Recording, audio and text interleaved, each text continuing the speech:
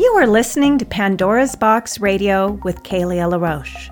For more information about my products and services, counseling, coaching, hypnotherapy, books, and audios, please visit narcissismfree.com or pathbacktoself.com.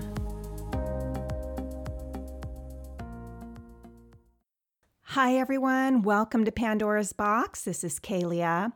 Today we're going to talk about healing from separation, from yourself, from source, and from each other. As I do this podcast, we're moving into mid-December, the darkest time of the year in the Western Hemisphere. This has always been a time for me to go within and connect more deeply with the part of myself that is eternal. It's time to really connect with what's going on the inside. Check my emotional temperature and see if I'm in alignment with my soul's highest calling. You see, I believe we're not random accidents of nature. We're souls having a human experience. And we've all come here for a reason. Our lives matter. We have significance. But we get caught up in all the noise and the drama created by Western society. We forget who we are on the deepest levels. But as the darkness descends upon us, we're called to withdraw our energies from the outside world and reconnect with our true nature. We're not separate from nature. We're a part of nature. We're affected by everything that happens in the natural world. We affect the natural world, and the natural world affects us. As the last of the leaves fall from the trees and the north winds blow, there's a quiet, a stillness that comes upon us. It would benefit us all if we could go into that stillness and find what awaits us there. We find distractions in the holiday season, the shopping, the parties, and the hustle and bustle of this time of year. We actually find distractions any time of year. Distractions are what keep us from ourselves. So what if we could become a little less distracted and a little more tuned in to the natural world? Sometimes our religions separate us from nature rather than bringing us closer. Some people see nature as separate from God. Anything in this physical universe is not part of the spiritual. But I believe there's no separation. If you watch nature and the many changes it goes through in high speed, you would see a brilliant spiritual force behind the scenes, making it all unfold. This living spirit is in all things and forever unfolding into new creations. It's a process of death and rebirth, erosion and renewal, as I talked about in my podcast, When Kali Comes Knocking. We can easily assign the death and the erosion aspect of nature to some demonic or dark force. Yet it's a part of nature's cyclical process. There's nothing dark or morbid about death. Death brings the rebirth. The evil energies on the planet are in alignment with the energies of death and decay, but death and decay are not evil energies. Evil's really born from separation. It's born from the overinflated ego and the need to see itself as not only separate but superior. It's easy to see those who align with the forces of evil as misguided souls, because they really are. They've forgotten who they are. They've forgotten their connection to nature and to all living things. And when one is so separated from his true nature, he develops a me against the world attitude instead of a belief that I am part of the whole, connected to all living things, embodying the life force energy that moves through all living things.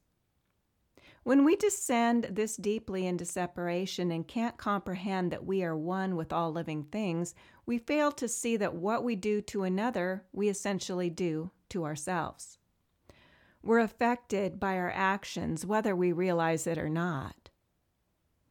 Although narcissism can be born of childhood trauma, it's also born of the superior ego. If a child has parents who believe in their own superiority, their superiority will be projected upon their children. When superiority is projected upon the children come to believe that they can do no wrong. So when little Johnny Jr. hits another child on the school playground and his parents are called in, the parents will tend to defend Johnny Jr.'s actions and assign the guilt to the child who was hit, saying something like, he must have done something to deserve it. Or they may tell the principal that they'll handle Johnny Jr. at home and then never do anything. So Johnny Jr. is never held accountable for his bad behavior. He learns he's special in a way that means superior and entitled. This type of child may never experience physical or verbal abuse, but will be held to very high standards and perhaps neglected on an emotional level. The attention is put on material possessions, status, and accomplishments, rather than on any kind of emotional or spiritual nurturing. This is one type of narcissist who, if left unchecked, can easily go to the dark side. The other type of evildoer is deeply traumatized in childhood and as a result develops a deep hatred and a desire for revenge. Although this desire for revenge is usually for revenge against the original abuser, normally the parent or parents, it's not safe for that child to be angry at the parents. And so that anger is directed out at the world. The more one is cut off from his emotions and projects them outward, the darker he or she can become. So the darkness or evil on the planet is actually the result of deep emotional pain, trauma, and a belief that one is highly superior or highly inferior. What it comes down to is one word: separation. When we develop a belief that we are separate from nature and all living things, we become disconnected from Source. This means we no longer are being fed by the energies of life, regeneration, and renewal. We are instead plugged into the energies of death and decay. We become a destructive force in the universe rather than a loving and creative force. I see God as the creative force of the universe, and when we're plugged into this force, we can be creative and productive citizens of the planet who have the goodwill of all beings at heart. We have at least a subconscious understanding that we're connected to the all that is. And the more we understand our deeper connection, the more compassion and empathy for our fellow beings we develop. Not just for our fellow humans, but for all the inhabitants of Earth. The more disconnected we are, the more we spiral into feelings of inferiority or superiority.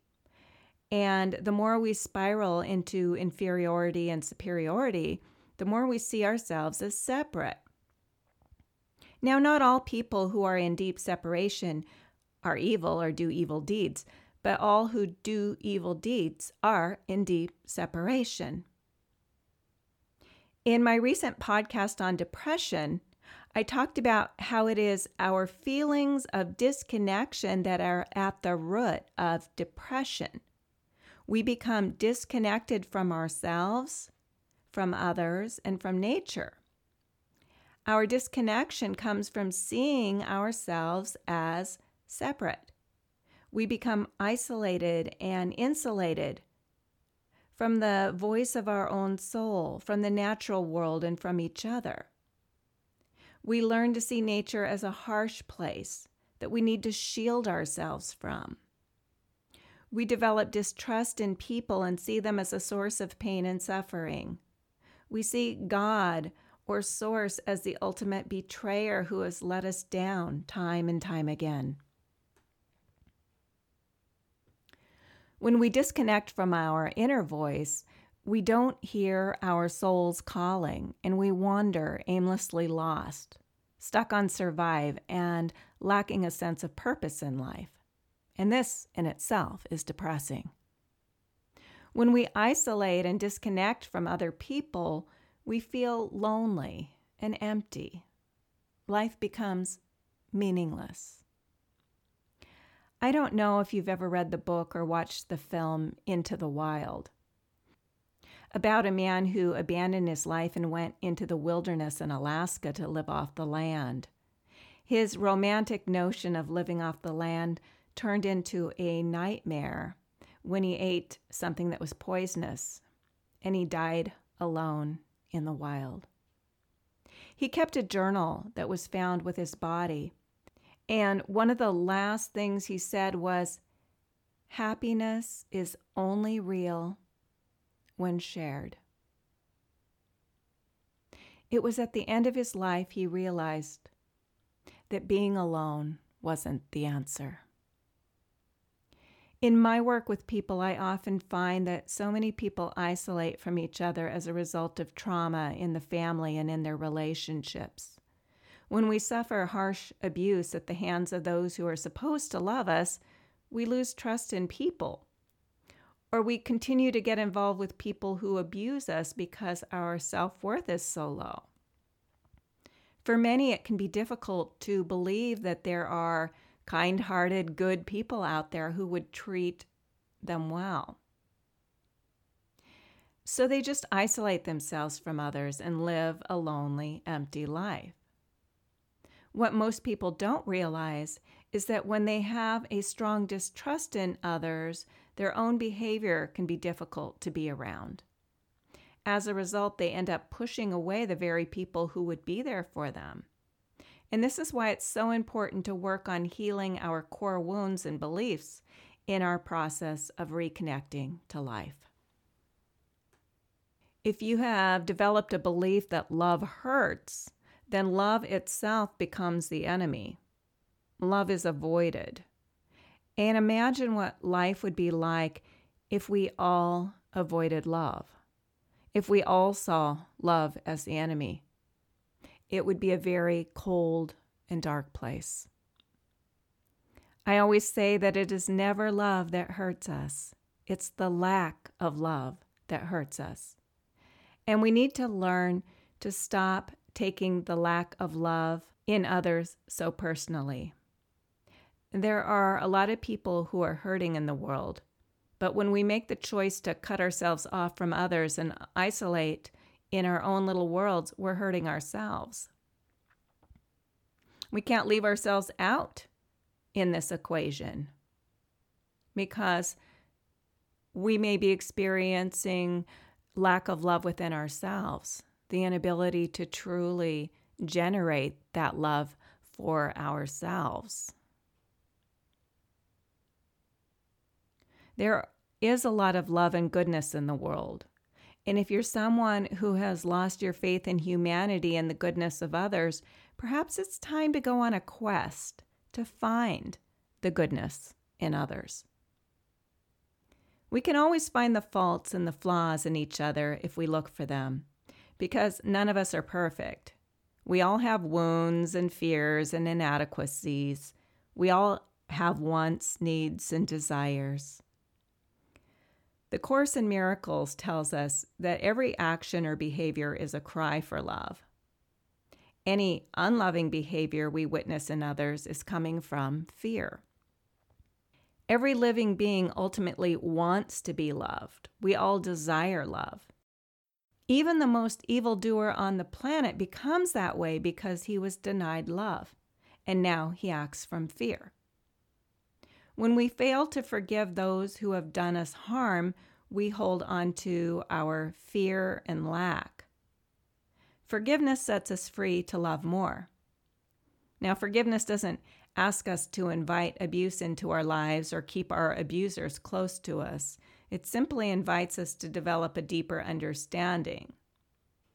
This behavior was a cry for love from a person who was deeply rooted in fear. When we can surrender our enemies to love, which is the same as putting them in God's hands, we free ourselves to have more love. If we hold on to our anger, our fear, and our resentment towards those who have hurt us, we close ourselves off to love. Often it's our own fear that prevents us from forgiving and letting go. We're afraid that the behavior coming from the other is proof that we are unlovable, unworthy, or not good enough. We may have a belief if we were good enough, they would have never treated us that way. But this is the ultimate lie. The greater truth is if that person truly believed he was enough, he would have no need to treat you the way that he did. His treatment of you comes from his own fear that he's not enough. When you can understand this and not take his behavior so personally, you can release him into the hands of the divine and set yourself free to love on deeper and deeper levels. All love begins with self-love. We need to be able to see our own worth and value. And the more we value ourselves, the more we're capable of valuing others. Because it's a universal truth that we're all one, what we believe about ourselves gets projected out onto those closest to us. So if we're looking for love and loving relationships, we need to first look at our relationship with ourselves. Love begets love. So the more you open your heart to love, the more love you have in your life. Love is not a commodity that you need to hoard or hold on to. The more you try and hoard or hold on to love, the more you restrict the flow of love in your life. Love is like a river and it needs to flow freely. So give your love freely to yourself and to others. I'm not saying don't have boundaries, but do look for where you have blocked the flow of love in your own life and work to unblock it. Non-forgiveness is like a dam in the river of love. Practice love and forgiveness in your daily life. Remember that forgiveness frees you up so more love can flow into your life. If you had an experience with an unloving person, develop an understanding that their lack of love is about them shutting themselves off. It isn't about you. You making it about you cuts off the flow of love in your own life. Don't assume because someone leaves you for another that he or she has love to give to that other. It may be that person is looking to get love from another because he has none to give or she has none to give. And this may be the experience you also had with this person. Set this person free to have whatever experience he or she chooses and forgive the hurtful behavior. Forgive knowing it came from fear and lack. He did the best he could given where he was in consciousness. If it wasn't good enough for you, then it's good that he's gone. So you can create something much more fulfilling for yourself. We often don't develop this attitude because of our own fear. We fear we're not enough. We fear we're not lovable. We fear we're inadequate. We fear that person's unloving behavior is only evidence of our own inadequacy. We become angry at that person for making us feel so inadequate, when it really wasn't that person making us feel anything. On some level, we already felt inadequate. So perhaps the gift in the other person's poor treatment of you is that you can see the poor treatment you've given to yourself. That person exposes you to your own negative beliefs about yourself.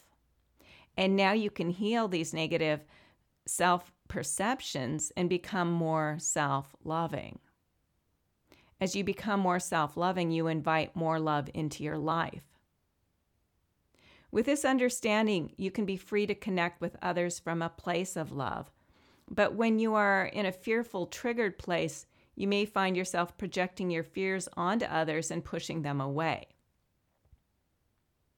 There's an important life question. Do you believe you live in a friendly universe or a hostile universe? The answer to that question can determine what kind of experience you will have in life. When you believe that you live in a friendly universe, your mind will find all the friendly people and experiences. When you believe you live in a hostile universe, your mind will seek out all the hostility to prove you right. Another important question is, do you believe people are inherently good or bad? The answer to this question will determine the kinds of experiences you will continue to have from this day forward. Some of you were born into negative and abusive environments, which may have given you the belief that the universe is hostile and people are bad, which may have continued to create this experience of a hostile universe for you.